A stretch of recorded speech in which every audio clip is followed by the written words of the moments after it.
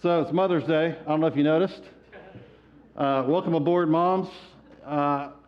You are the method by which God uses to replicate his image on the planet.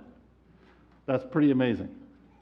And that's what we're celebrating this morning. And so I just want to say a couple of things before I start into my message, which is this is always an awkward sermon to give, because as many mothers as there are in the room, there are also women that want to be mothers and are not. There's women that don't want to be mothers and are not. There's women that are in all kinds of other categories other than mom, okay? And so it's always kind of tricky to not give the message that, you know, your value is in your ability to make babies, because that is not the truth, okay? But at the same time, we do want to celebrate the moms, because you need some encouragement. And you are a category of human that needs encouragement. And so I want to give that to you. That's my only goal, okay, is to encourage you. And for the rest of us, like you guys who don't want to be moms and are not moms, right? Well, that's a weird topic, right? This stuff, what I'm going to say this morning, is in a sense universal, okay? Y'all know me. I'm not ever trying to say anything new. I'm just trying to say old things that are true, and we can repeat them a million times and they'll still be true. And so these things are applicable to you. You just got to do a little bit more work this morning, okay, in the application department. I'm just going to sort of ignore you and expect you to be a mature Christian and apply these things to yourself, all right? Because this is the Bible and it applies to everybody. All right, that's my disclaimer, all right? So we're going to look at 1 Samuel this morning, chapter 1. We're going to spend some time in the story of the birth of Samuel by his mother Hannah. And I reference this story every time I do a baby dedication. But I don't think I've taught it, maybe once. I think I did 1 Samuel a long time ago. Anybody here for that? Anybody remember that? Yeah, it was a while ago. I don't know how many years. So we're going to look at her story, and I'm going to just apply it to you in some fairly obvious ways, and we're going to end with some prayer together, okay? So 1 Samuel chapter 1, starting in verse 4, it says, "On the day when Elkanah sacrificed, he would give portions to Peninnah his wife, and to all her sons and daughters. But to Hannah he gave a double portion, because he loved her, though the Lord had closed her womb. And her rival being Peninnah, used to provoke her grievously to irritate her, because the Lord had closed her womb. So it went on year by year. As often as she went up to the house of the Lord, she used to provoke her. Therefore Hannah wept and would not eat.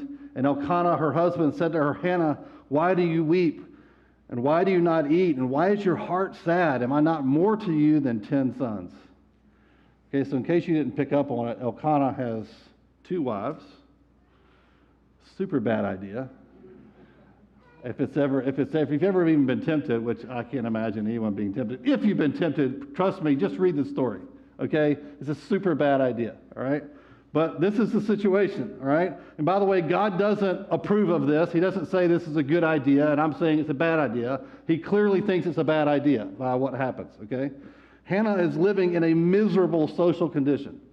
And not only is she not able to have children, which in this time and culture, despite what I said to start my sermon, the culture told women explicitly that your value is in your ability to produce children, and especially male children, because it's through the males that the family inheritance passes, okay? And so, which is a terrible social norm, but that's the situation. So not only has Hannah not had any male children, she has had no children at all and has been unable to. And on top of that, she is in a situation where she is in competition with another wife of her husband. Ladies, imagine the claws are coming out, right? Because she's produced no children, not much less male children. Her competition, Peninnah, has produced apparently tons of children, including lots of sons. So she is obviously the one who has a tremendous social advantage. She has all the power in the household. Yet, Elkanah, the husband, loves Hannah the most. And he openly demonstrates this every time meat is cooked by giving her a double portion. Okay? You imagine, I don't know if that's a blessing or a curse, right? Because if you're Hannah, you're like, gee, thanks for making me a target, right? And stirring the jealousy of my fellow wife, whatever you call her, right? And so now Peninnah's coming after her double hard because he loves you most, but you have no children. So every time she's around Hannah, she is provoking her and making her miserable. And this has not just been something that's been happening for a little while. This is year upon year upon year upon year for Hannah. Miserable.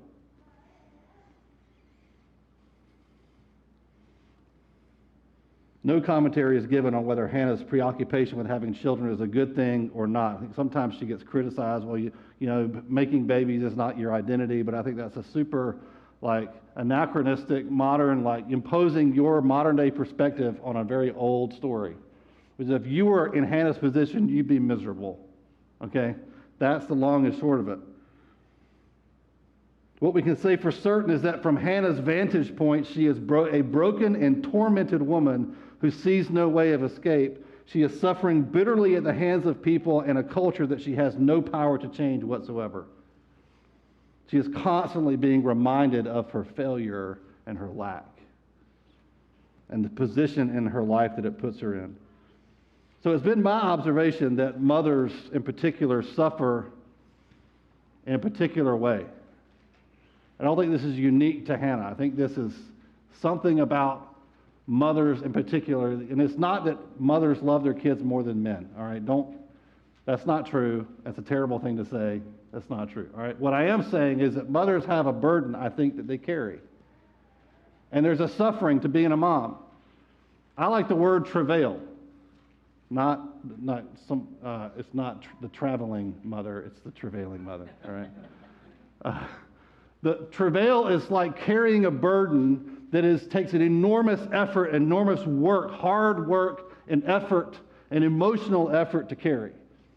It's like pushing the stone up the mountain, right? And this is what it's like to be a mom. Moms suffer in a particular kind of way, and they suffer because they carry a burden for their children. And it's almost like it's been said that your babies never really leave your womb. They sort of, because you carry them for 9 months, you sort of carry this burden for them that's deeper and harder, and sometimes it's very difficult, especially when they struggle.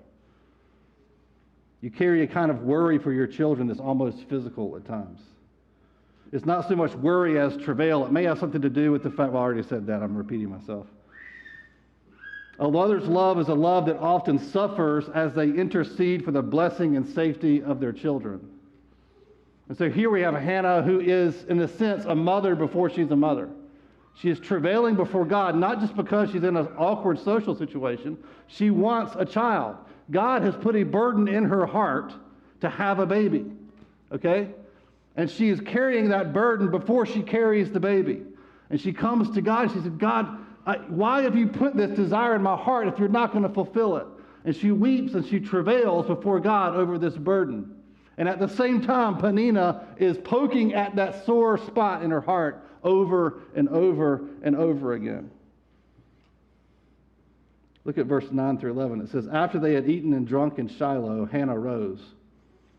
Now Eli the priest was sitting on the seat beside the doorpost of the temple of the Lord. She was deeply distressed and prayed to the Lord and wept bitterly.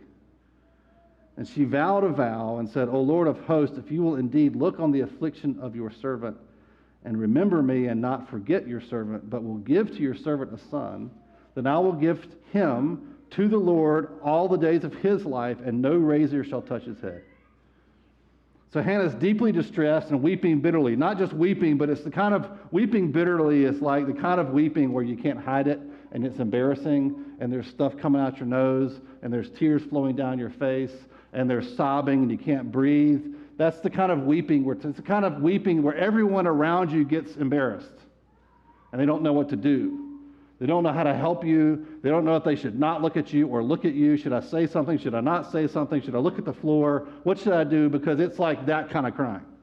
And she's doing this in the temple, not at home, but right out. She is so, think about that kind of distress you have to be under to cry like that in public. That's how distressed she is. That's what travail looks like. But she takes her travail to God, asking him to grant her a son. Yet already, I love this, before the prayer is answered, she has given the answer to her prayer to God. She has not made it about herself. That's amazing. Her heart is breaking, and the situation she's in is awful. And boy, what a solution it would be to have just one male son. And then she could say to Peninnah, yeah, see? God opened my womb. I got one. You can't put me in that category anymore. But instead, she says, before God even says yes to her, she says, and I will give this solution. The answer to my prayer, I will give him to you. All the days, you're not going to borrow him for a couple of years. All the days of his life, he will belong to you. I think this is where we see Hannah's faith most clearly demonstrated, is that she is in her heart, truly, because she follows through. She doesn't make this about herself. She makes it about God. It's not just in the fact that she prayed for a son, but it's in her decision to give him back to God. So look at verse 12 to 20. He says, as she continued praying before the Lord, Eli observed her mouth. Hannah was speaking in her heart, only her lips moved, and her voice was not heard. Therefore, Eli took her to be a drunken woman. She can't win for losing, can she? She is so distressed. She's walking around sort of like in her heart she's praying, but she's so emotional, her mouth is kind of moving. She's just so distressed. And Eli looks at her and goes, oh, this woman is drunk, wandering around the temple. Eli said to her, how long will you go on being drunk? Put your wine away from you. But Hannah answered, no, my Lord, I am a woman troubled in spirit. I have drunk neither wine nor strong drink, but I have been pouring out my soul before the Lord. Do not regard your servant as a worthless woman, for all along I have been speaking out of my great anxiety and vexation. Then Eli answered, go in peace, and the God of Israel grant your petition that you have made to him. And she said, let your servant find favor in your eyes. Then the woman went her way and ate, and her face was no longer sad. They rose early in the morning and worshiped before the Lord. Then they went back to their house at Ramah.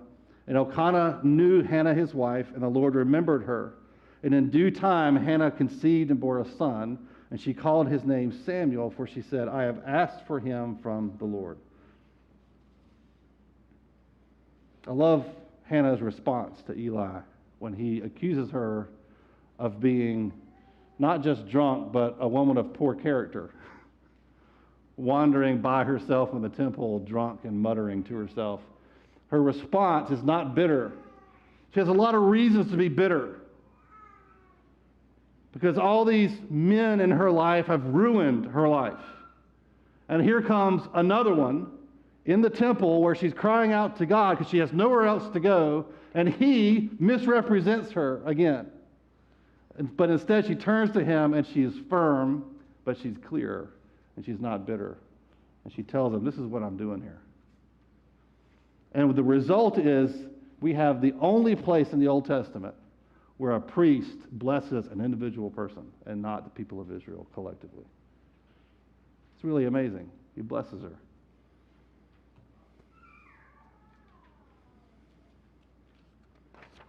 So Hannah soon becomes pregnant with Samuel. It's a miracle, right? Look at verse 24 to 28.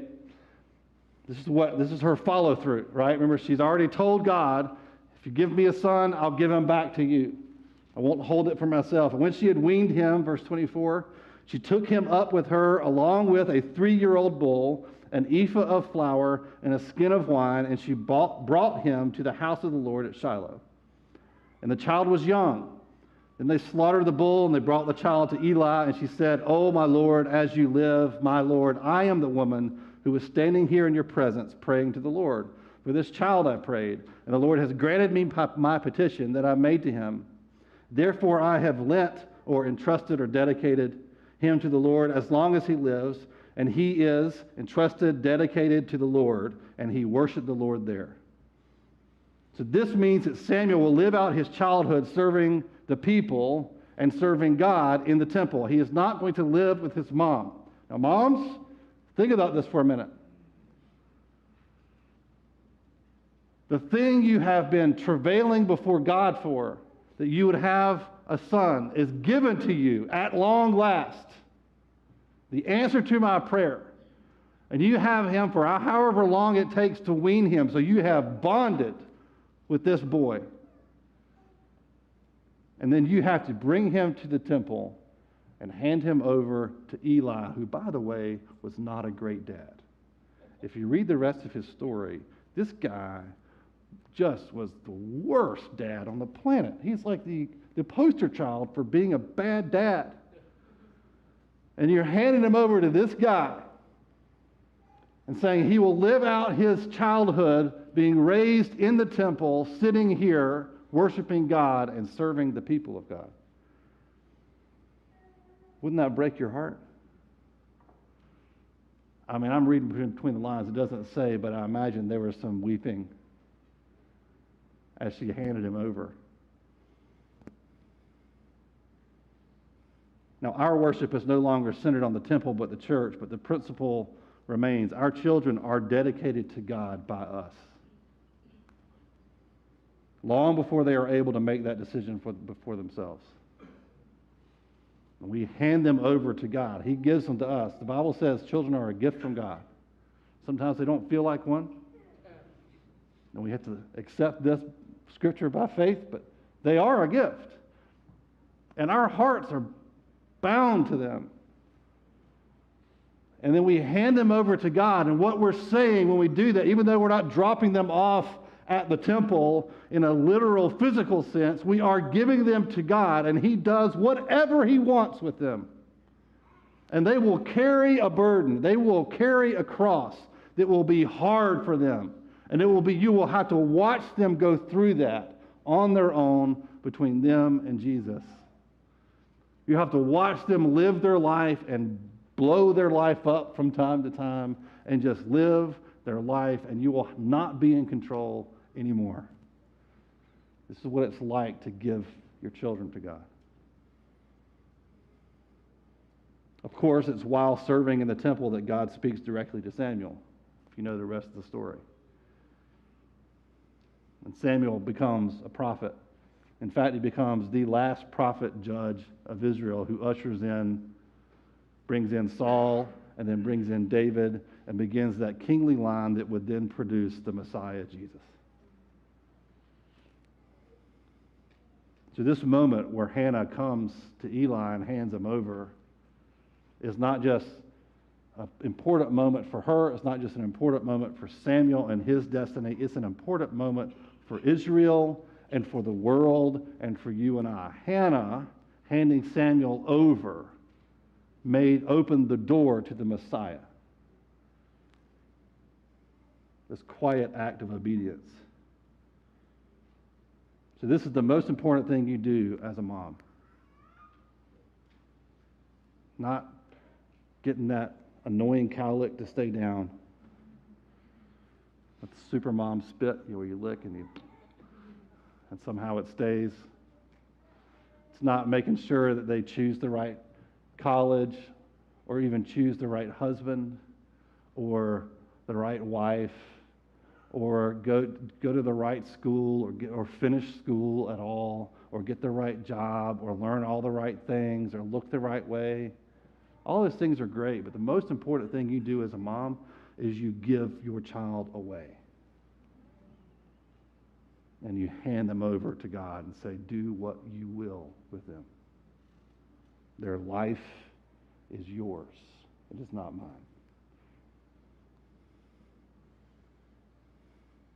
Just like Samuel, at some point, they have to hear God speak to them directly, right?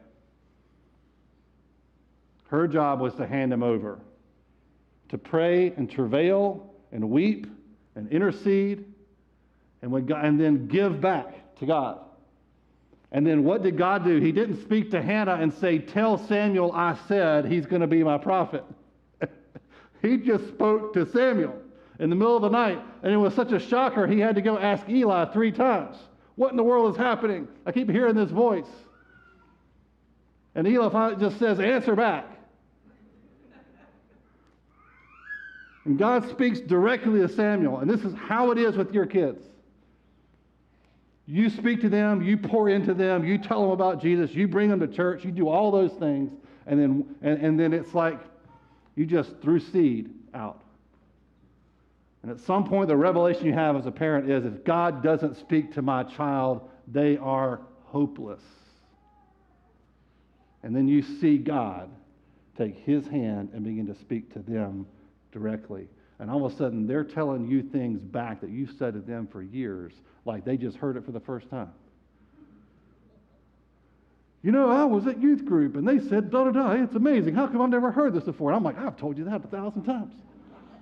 But it's all right. I'm not saying that. No, I'm just happy God's speaking to you, right? This is the free fall of the teen years, where they step out into nothing, what it feels like, where you can't catch them. And then you see God catch them.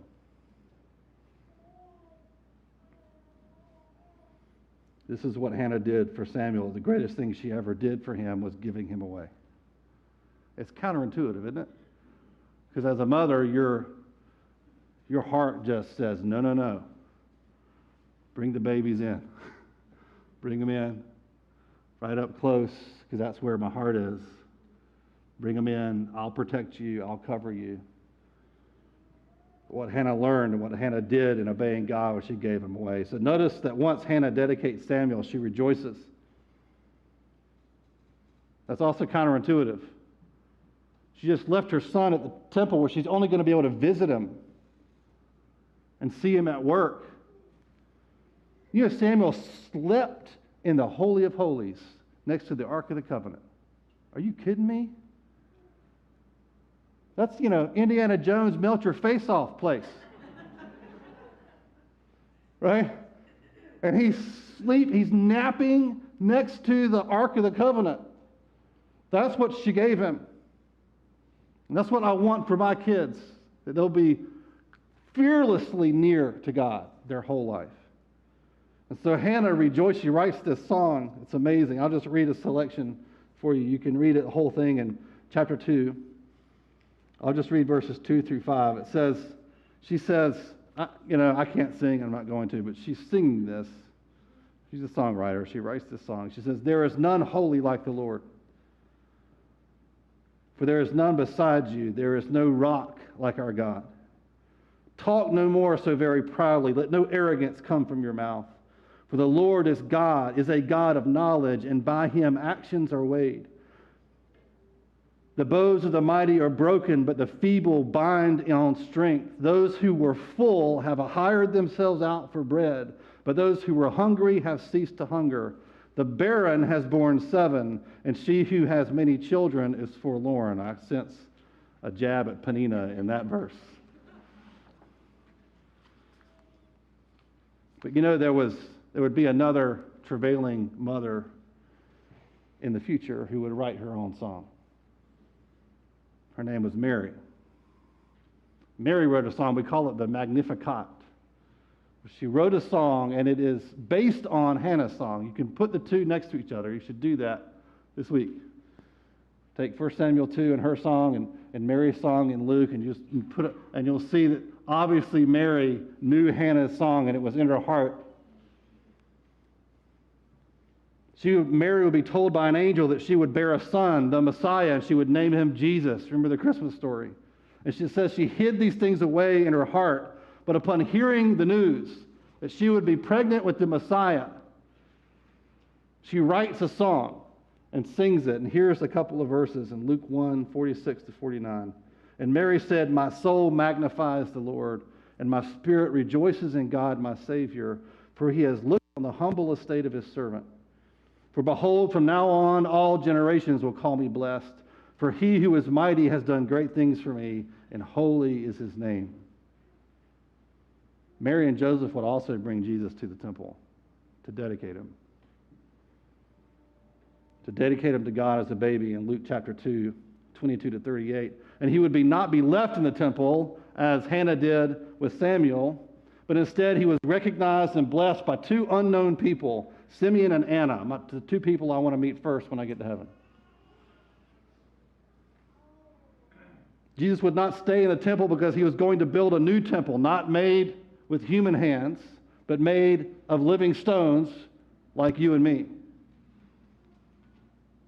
He was dedicated, and Jesus still lives in that temple by his Spirit in the church. That is the new temple.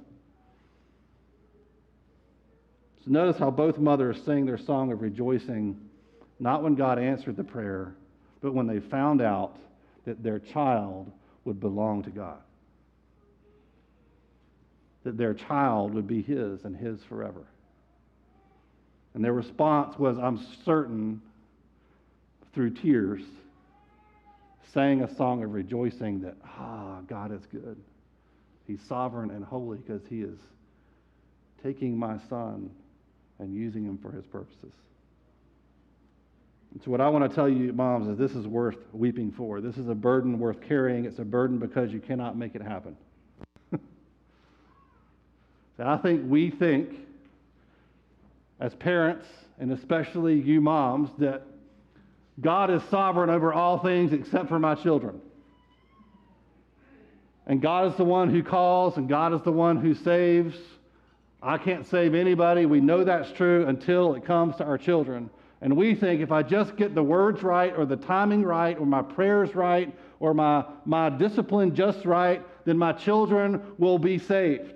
And they'll belong to God. And if I dedicate them before they're 5 years old to God, and I do all these things, then everything will be fine, and they'll never struggle. They'll never wrestle. They'll never have a bad day. They'll never have a moment of doubt where they wonder if God is there for them the way he seems to be there for their parents. But it's not true. Because the truth is, they belong to God before you give them to them. You're just a steward of what belongs to him. And so all you can do is pray. That is all you can do. Now maybe, most likely, you will be the one God uses to bring salvation to your children, but not always. Even then, if God doesn't speak to them directly, then your words and your actions amount to nothing. This is the travail of a mom. This is what we come to him with that burden. God, I have this burden. It is crushing. I want my children to be blessed. I want them to walk with you all the days of their life. I want them to stay on the road. I want them to stay on the path. I don't want them to waver. I don't want them to suffer under the burden of their own sin. I want you to rescue them, but I can't do it. I can't get rid of the burden, and I can't solve the problem. So what do? I come to you weeping bitterly in the temple, like Hannah. And I say, Lord, here's my son or my daughter. Will you just take them, please? That's it. And you do this over and over again. This is what it's like to be a parent. We're all weeping over something, right? And so what I'd like to do to end this morning is to have anybody who wants to just come pray. I feel like the church's role is to stand with the moms in prayer. Whether your children are teeny tiny or in your womb or one day to come into your womb, or they're grown and they're talking to you in a deep voice like my son on the video, right? The burden is the same. And I'm not asking you not to carry it. I'm saying stand up under it, but bring it to Christ this morning. And the body of Christ, the church, will stand with you in prayer. So if you just want to, if your kids are lost and don't know the Lord, I really want to pray with you. But even if they're walking with God right now, I think you still carry something for them. And so I want to pray for them too. So maybe, this is a little awkward, but maybe moms come up, and husbands, if you want to come with them, do it. Just come up, and I want to pray. Let's just pray together for your kids and for you. You can just kind of stand up here.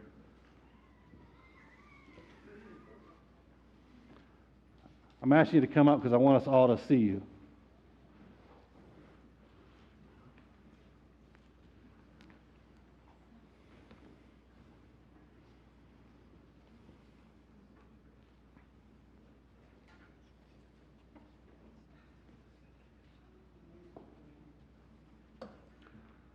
So the rest of us, why don't we just stand up together and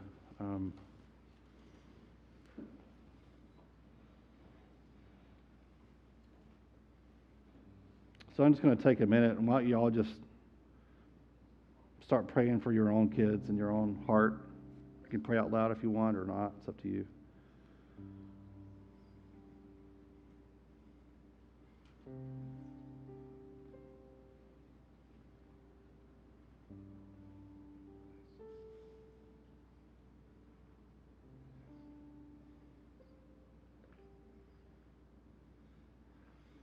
God, it's so hard to watch our kids pick up their own cross. Sometimes it happens really early in life, when some illness or difficulty is revealed in their little bodies and minds. And sometimes it's a lot later in life. When difficulty comes and it's a burden that you can't carry for them. But God, that's a common experience between all parents.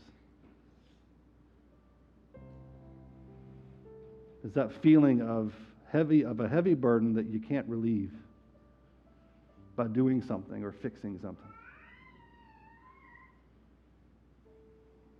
God, I pray right now that by your Spirit you would give each parent here the revelation that you are standing with them. And that however much they love their children in an almost physical way, God, you love them infinitely more. As well as these moms know their children, every fingertip, the way the back of their head looks, the shape of their ears, and every inch of them they know, God, you know them infinitely better. God, as faithful as these moms are to their children, you are all the more faithful. You are a perfect Father. You are the perfect caregiver in every single way. You are perfectly trustworthy. So God, I pray that every parent here would right now just be able to push this burden for their children over to you. And so, Lord, we plead with you right now for the lives of our children.